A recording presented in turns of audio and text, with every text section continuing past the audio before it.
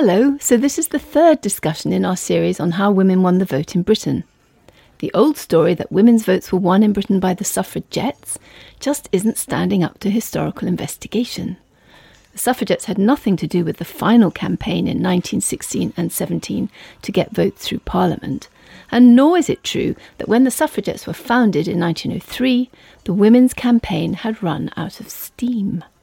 In fact, British women had taken great strides towards their emancipation, and by the 1890s, a majority of the members of Parliament were in favour of giving women the vote. But as we discovered last time, by 1903 there was a very specific problem, and it was this that Emmeline Pankhurst's suffragettes had to solve. The challenge wasn't to win public opinion, that would take years, nor was it to win the MPs over, that had been done already. It was to persuade government ministers to do anything about it. So today we're going to look at the tactics the suffragettes came up with in the first years of their campaign, and we find something very striking. What we discover is that every one of those tactics seems so badly thought through that they did more harm than good. In fact, they were so bad that you start to wonder whether the Pankhursts had some other agenda altogether.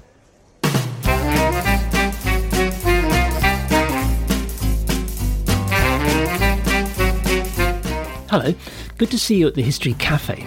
This is where we come to talk usually about historical stories everyone knows.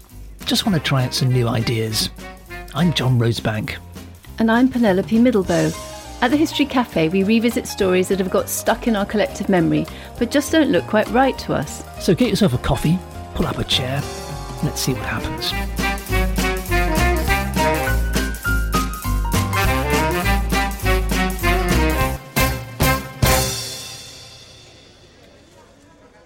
The problem for women's votes by 1900 was not that there wasn't a majority in Parliament, there was. It was that, however surprising it seems to us now, there was hardly any interest in women's votes in the wider public. In fact, many prominent women were actively against the idea. They wanted to be equal to men, but different from them. And as a result, and this is the key thing, neither Tory nor Liberal leaderships were interested in doing anything about it. The precise problem campaigners for women's votes faced was how to convince not the public, which would take many years, but a government that it had more to gain than to lose from giving women the vote. On Sunday the 10th of November 1903, 6 women met at 62 Nelson Street in Manchester. They agreed to form yet another society for women's suffrage. There were already many dozens of similar societies. This group were all members of the local Labour Party and wanted to call themselves the Women's Labour Representation Committee. Catchy. But that name was already taken, which for the Pankhursts, as we'll see, was just as well. Anyway, they decided to call themselves the Women's Social and Political Union, the WSPU.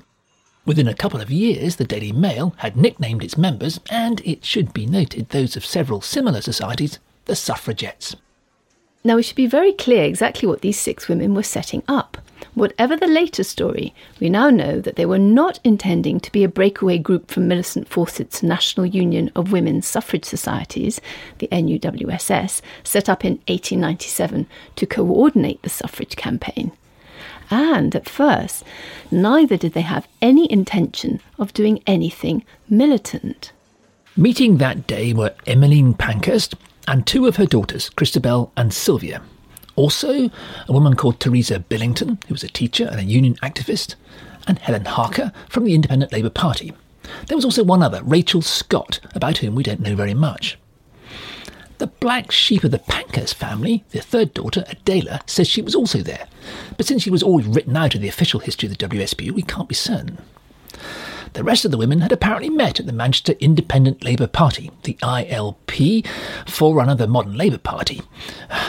Just keep it simple, we'll just call it the Labour Party, though it was more complicated than that. Emmeline Pankhurst had gained some prominence in Labour circles by opposing the Boer War, which had been fought in South Africa between 1898 and 1902. What she was now, in fact, setting up was simply a women's committee within the Labour Party's Manchester branch. Their objective was not to smash windows or chain women to railings. What they intended to do was raise awareness of women's franchise and other socialist issues among the working-class textile mill girls of Lancashire. Hence the name they chose, not another women's franchise league, but a social and political union. Well, at first nobody could care less. The Pankhursts' family friend, the Labour leader Keir Hardie, who was in fact a long-standing supporter of women's votes, happened to edit a socialist newspaper. But he didn't write a single thing about the new organisation. 18 months later, in the summer of 1905, a visitor to Manchester found that the WSPU still had barely 30 members. Now, it's important to say here that the story most of us were taught about the WSPU, the well-known story about the militant Pankhursts achieving women's votes by sheer bloody-minded sacrifice, well, that story was very consciously and deliberately invented by former suffragettes in what became known as the Suffragette Fellowship during the 20s and 30s. And we'll take a look at it in a later discussion. What's important to remember here is that it was an invention, and its fabrication has been well documented by modern historians, women historians. Even the nickname Suffragettes didn't originally mean just the WSPU. It was coined by the Daily Mail and used to refer to militants from any society, including the Women's Freedom League, the Women's Tax Resistance League, and even the Men's Political Union. We now know much more about what really happened within the WSPU from research, mostly by women historians, that's come out over the last 30 years. So let's clear the table of all the old debris and start with a fresh pot of coffee. The Pankhursts lived in Manchester, which was a city and a region unlike any other in Britain. The so-called Industrial Revolution of the previous century and a half had in reality been nothing of the kind. It's John's pet subject, and we will come back to it at the History Café. Most British people were still working in small workshops, often in family units.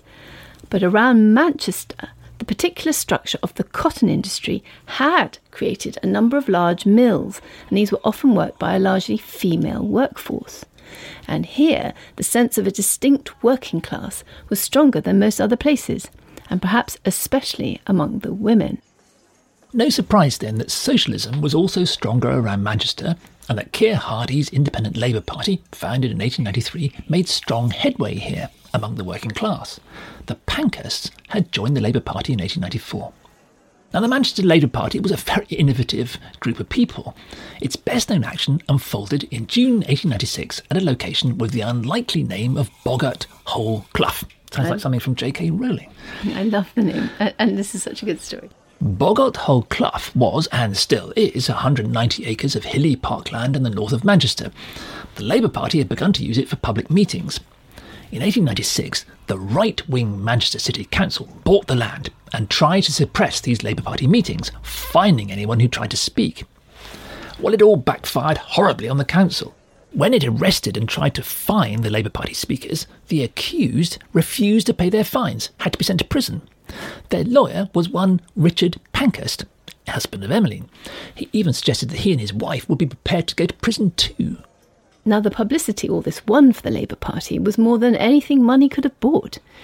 In June 1896, Emmeline Pankhurst got up to speak about her socialist convictions, and she too was duly arrested. The case against her was dismissed. She went free, probably because she was a woman.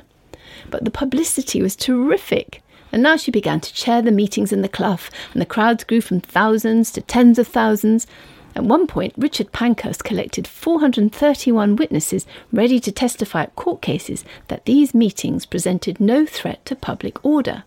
Had they all been called to testify in a case, it would have brought the Manchester courts to a standstill. By now, the local MPs were complaining to the Tory Home Secretary about what the local council were up to. Why, they asked, for example, were the men who refused to pay their fines not being treated as political prisoners, detained under what was called then the first category, which had various privileges like wearing their own clothes and having books and visitors. Treating them as common criminals was just giving the Labour Party yet more publicity. Well, the Home Secretary, Tory, took note and eventually forced the council to allow the meetings at Boggart Hole Clough, so long as they were requested in the proper way. So Boggart Hole Clough was a triumph for the Manchester Labour Party, but they also had other unusual tactics. They held meetings on street corners, interrupted other parties' meetings, heckled their speakers, and occasionally got arrested for it. They chalked slogans on pavements, and they hawked their literature through the city. So the point is, well, you've already guessed it, but a few years later, the Pankhurst WSPU started to do exactly the same things in their campaign for women's votes. They weren't doing anything new. What they were doing was copying what they'd seen the Manchester Labour Party do in the 1890s. But by 1903, Emmeline Pankhurst was actually beginning to grow impatient with the Labour Party.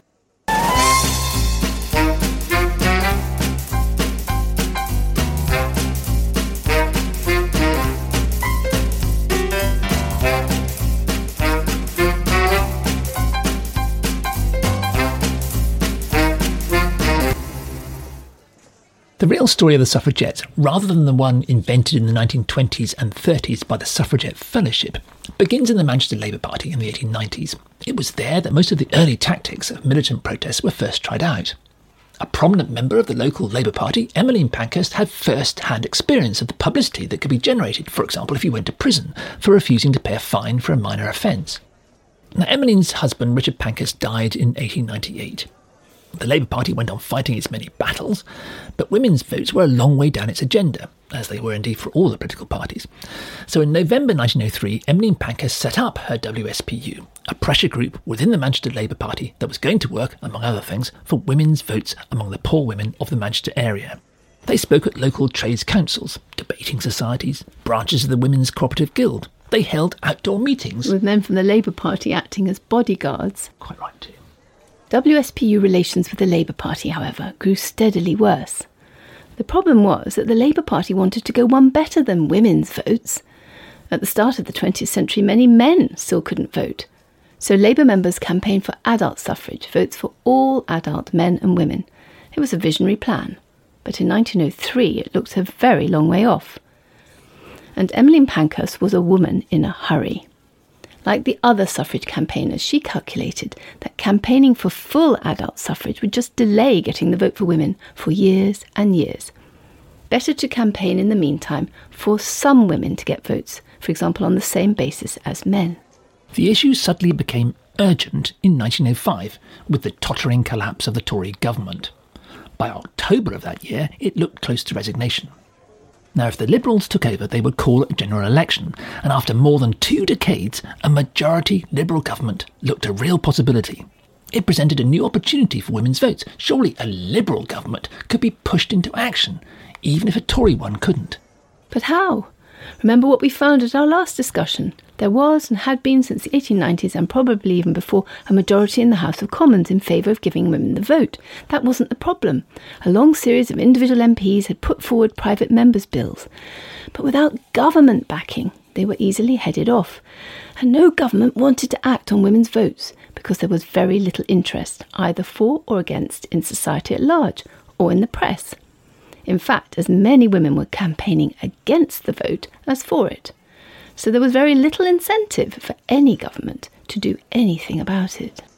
Getting an overwhelming majority of the public to support women's votes would take years.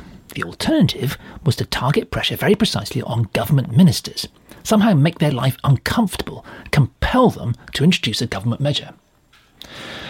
What the WSPU decided to do, therefore, was to change its tactics. It would employ the methods tried and tested by the Manchester Labour Party, but this time it would use them specifically to put pressure on government ministers, make them give women the vote. They had to create a situation in which the government had more to lose than to gain by opposing them. On the 13th of October 1905, leading Liberal Edward Grey was booked to speak at Manchester's Free Trade Hall. It was on the very site of the Peterloo Massacre back in 1819. 30-something Winston Churchill was with him, having recently left the Tories and joined the Liberals. Emmeline Pankhurst's eldest daughter Christabel took the opportunity to go along with Annie Kenney, an Oldham Mill girl and trade unionist that she'd met at the Labour Party meetings. And using the usual Labour Party tactics, they began to heckle, shouting out. They demanded to know if the Liberals got into government whether they would support votes for women. Well, the audience, mostly men, erupted in anger. It was bad enough when men heckled, but women interrupting the speaker? Whatever next? When the 2 women tried to unfurl a banner, they were just thrown out. There was quite a crowd outside. Christabel tried to make a speech. Now there was a scuffle with the police, and Christabel Pankhurst and Annie Kenney were arrested. Of course, they were delighted about that. They went to prison for a few days because, of course, following the usual Labour Party tactics, they refused to pay their fines. So far, so unsurprising. All this was meat and drink to Manchester socialists. The Manchester Labour Party launched its usual campaign to protest. A couple of members, Flora Drummond and Teresa Billington, got together the usual large crowd to meet the two protesters when they came out of Strangeways prison. And a week later, the two women were back at the Free Trade Hall. But this time, they were on the platform at a Labour Party meeting. It was all great publicity for women's votes.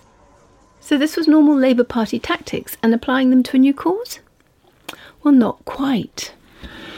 Because, you see, Christabel Pankhurst and Annie Kenney had not been arrested, as Labour Party people often were, for interrupting a speaker or holding a meeting on the pavement.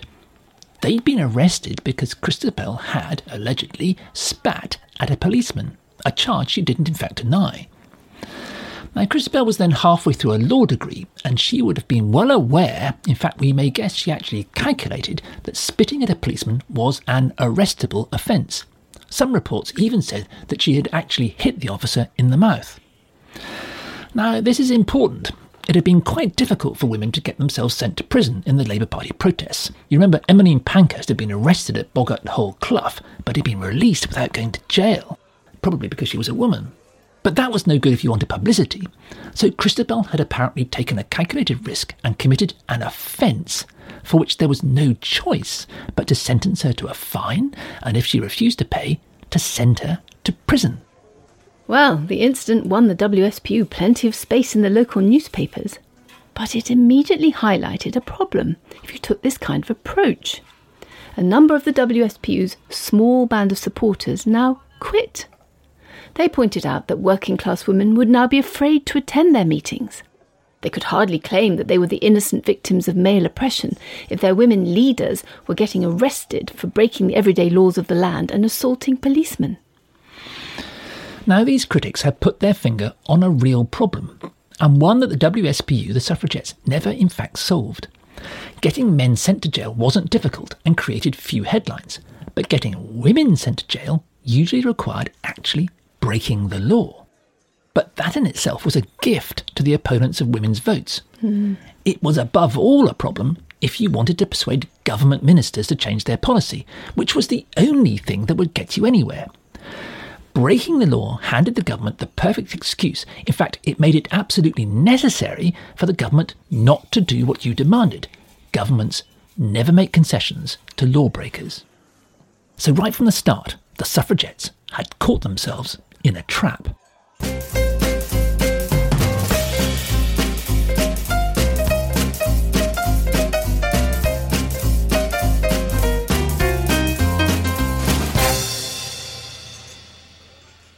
We've been trying to get to the bottom of the story that it was the suffragettes who won the vote for British women.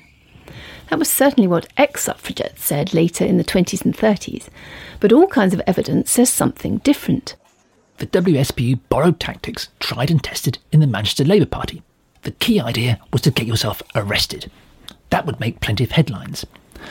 But for a woman to get to prison, she actually had to break the law seriously enough not to get let off with a caution. And the spectacle of women campaigners breaking the law gave the government the perfect excuse not to give women the vote. For the WSPU, it was catch-22. The Pankhursts tried to argue that constitutional change had always in the past required breaking the law. Many people at the time accepted the argument, but few historians these days do. As historian Martin Pugh has pointed out, the key to success for the earlier agitators lay in their relationship with the parliamentary forces rather than their ability to coerce from outside. You had to work with politicians, not try to bludgeon them. In practice, what was apparent right from the start was that the WSPU's strategy, breaking the law deliberately to provoke governments into conceding the vote, would run the risk of backfiring badly. In January 1906, the Liberals won the general election with a landslide. There were 401 Liberals in the new House of Commons, a majority of 125. 2/3 of them were said to be in favour of women's votes. Edward Grey became Foreign Secretary, which was a disaster, as we see in our series on why Britain went to war in 1914. It was the first majority Liberal government for over 20 years. The Pankhursts now took the decision to put pressure on the new ministers as quickly and as immediately as possible. Organising socialist meetings with the mill girls of Manchester wouldn't do any longer. The place to be now was London. Now, Christabel Pankhurst was still finishing her law degree in Manchester. So Annie Kenny, the former teacher and mill girl she'd gone to prison with, and Christabel's would-be artist sister Sylvia Pankhurst were packed off to the capital to make some attention-grabbing noise. They tried to book Trafalgar Square, but the police turned them down. So they came up with a plan to organise a meeting at Westminster's Town Hall, newly named the Caxton Hall, and then to march to Parliament. Their march was scheduled for the 16th of February 1906 to coincide with King Edward VII's speech at the state opening of Parliament. They'd booked the best speaker they knew, Mrs. Emmeline Pankhurst. Caxton Hall was enormous. It seated 700. The WSPU could barely afford postage stamps, let alone a vast meeting hall, so it was an extraordinarily daring thing for Sylvia and Annie Kenny to attempt. In the end, their Labour Party friend, Keir Hardie, borrowed the money, and there was enough left over even to bus a contingent of working-class women up from London's East End. Very good. As it transpired, they were not the only ones who turned up. It was said that a number of well-to-do London society ladies borrowed their maids' clothes and sneaked in to see this socialist firebrand from Manchester for themselves. Shocking. Emmeline Pankhurst had bitterly criticised her daughter Sylvia for booking such a ridiculously large space, but she arrived to find the hall packed to capacity. Emmeline never appreciated anything Sylvia did. News arrived during the meeting that the King's speech outlining the new government's plans had made no mention at all of women's votes. That was no surprise at all, of course. The women in the hall duly set off in parties of 20 to try to get into the Strangers' Gallery in the House of Commons. They spent much of the rest of the day queuing outside in the rain. Much more successful was the march. Well, actually it was a stunt staged specially for a Daily Mirror photographer, covering just the 200 metres in Westminster's back streets from St James's Park tube station to Caxton Hall. The Daily Mirror was then a new picture paper aimed at a female audience, and the spectacle of the march was too good to miss. Fake news or not, it was excellent publicity for the WSPU. The Caxton Hall meeting was a breakthrough. Just as important was the support, again brought to the Pankhursts by the Labour Party leader Keir Hardie, of a wealthy young couple in their 30s, Frederick and Emmeline Pethick-Lawrence. Too many Emmelines. Frederick was a wealthy lawyer from a family of Liberal MPs, but Emmeline Pethick-Lawrence was a socialist, and from the time of their marriage in 1901, the couple had campaigned for left-wing causes. Actually, Mrs. Pethick-Lawrence was unimpressed by Mrs. Pankhurst. But then she met the young Annie Kenny, the Labour Party teacher and former mill worker. Annie Kenny won over Emmeline Pethick-Lawrence and persuaded her to meet Sylvia Pankhurst.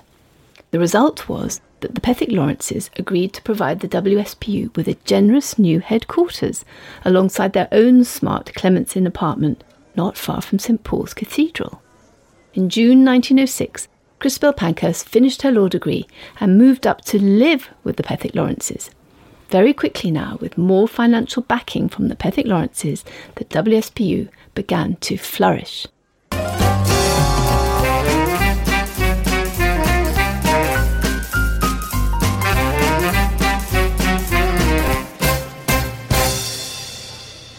In 1906, the WSPU moved to London with help from funds provided by Keir Hardie, the Labour Party leader, and into headquarters provided by a wealthy couple who were friends of his. The task now was to persuade the new Liberal government to do what a majority of MPs already wanted: give women the vote. Once she'd completed her law degree, Christabel Pankhurst emerged as the WSPU's strategist. She came up with a new approach. She calculated that the best way to push the Liberal government into action was not to meet them and try to reason with them, it was to oppose them at the polls. Which seems counterintuitive. But in the early 20th century, there were far more by-elections for parliamentary seats than there are nowadays. Now, the Liberals had won the general election of 1906 by a landslide. It meant that the Liberals had scraped victories in many seats, like, for example, Cockermouth, not far from Carlisle in what used to be Cumberland, which they had not held before, or not for a very long time. And in these seats, their new MPs were very vulnerable. Christabel's policy was therefore to try to defeat every Liberal candidate at every by-election. It didn't matter whether or not the candidate supported women's votes. The important thing was to make sure the Liberal Party began to lose seats. That surely would make the ministers sit up and listen. This policy was launched at the by-election in August 1906 in Cockermouth. The other suffragists were all campaigning on behalf of the heavily mustachioed Labour candidate, who'd vaguely expressed some support for women's votes. But the WSPU, led by Christabel, campaigned against the equally extravagantly mustachioed Liberal. In the end, the seat was won by the similarly mustachioed and recently knighted Tory. The WSPU congratulated itself on scoring a success. They'd struck a blow at the government. Now they would follow the same policy at every by-election where a Liberal was standing. Actually, things weren't quite so simple. The Tory moustache had won in Cockermouth mainly because the anti-Tory vote had been split between Liberal and Labour moustaches. Where have I heard that before? Nothing to do with the WSPU at all. And there were serious downsides to the new policy. In seat after seat, the Pankhurst WSPU found itself campaigning against the Liberals, who were often the candidates who supported women's votes, and instead effectively supporting the candidate, usually the Tory, who opposed them. Madness. It was very confusing for the voters. They were treated to the spectacle of different women's suffrage societies campaigning against each other. It did nothing at all to improve the reputation of the WSPU or of the campaign for women's votes in the country at large. In fact, worse than that, it made the women look illogical and confused, unfit, as their opponents delightedly pointed out, to take part in politics at all. Like the strategy of getting arrested, the by-election strategy had the potential to do as much harm as good. Mm-hmm. It just makes you wonder whether the WSPU had some other agenda. Because the new strategy was never going to have any impact on the Liberal leadership. It was a question of simple mathematics. Not something the historians do very much. It's true that the Liberals failed to make any gains at by-elections in this Parliament. In fact, they eventually lost 12 seats to the Conservatives and 5 to Labour and the other parties, so that's 17 in total. But, you remember, the Liberals had a majority of 125, one of the highest for an individual party in the entire century. Well, Liberal ministers are never going to lose much sleep about losing 17 marginal seats. Anyway, they won in the other 38 of their seats that came up for the by-elections. Actually, they could have afforded to lose all of those too, and would still have had a majority just about. So, far from bullying the Liberal government into supporting women's votes, the WSPU tactic of opposing Liberal candidates at every by-election, like the tactic of breaking the law, simply had the effect of making it significantly less likely the Liberal leaders would support them. Exactly the opposite of the one thing they needed to achieve. The WSPU's new tactic also had the effect of severing the connection with the Labour Party, which had helped the WSPU get started in the first place. Pankhurst didn't care. 1907 they declared that the WSPU was now affiliated to no party at all. They pointed out, quite rightly, that the Labour Party was committed to adult suffrage, which wouldn't happen for years. The WSPU would campaign to win the principle, to get some votes for some women, on the same basis as men. But this too is a strange decision, and it sparked a long debate among historians of women's franchise. The issue is that, as we've seen in practice, the WSPU policy of opposing Liberal candidates and ignoring Labour ones simply benefited the Tories. And much later, in the 1930s, Sylvia Pankhurst, who always remained a committed socialist, claimed that this was no accident. It was in reality, she claimed, part of a deliberate policy by her mother and her eldest sister Christabel to move away from socialism and toward the Tories, at least from the time they relocated to London in 1906. And we do know that from 1907, Christabel Pankhurst began a private correspondence with Arthur Balfour, leader of the Tory party, even though he refused to commit himself to women's votes. If breaking the law and opposing Liberals at by-elections look like tactical blunders, corresponding with the leader of the Tory party looks more like a deliberate policy. Now, if it was, aligning the WSPU with the Tories would be a very strange thing to do. Not only because the WSPU declared it was above party, but because the Tories were, of all the parties in 1906, the least enthusiastic for women's votes. By 1910, in fact, a majority of Tory MPs had shifted their views and were now, for reasons we'll see, against giving women the vote. But despite that, there's absolutely no doubt that by 1914, the WSPU was actively campaigning for a Tory government in the election that was expected the next year. It's all a bit of a mystery. And like the tactic of breaking the law, it did the cause of women's votes no good at all, rather the opposite. It makes you wonder whether perhaps the WSPU had some other agenda besides winning votes for women. Well, we'll take a look at that next time at the History Cafe.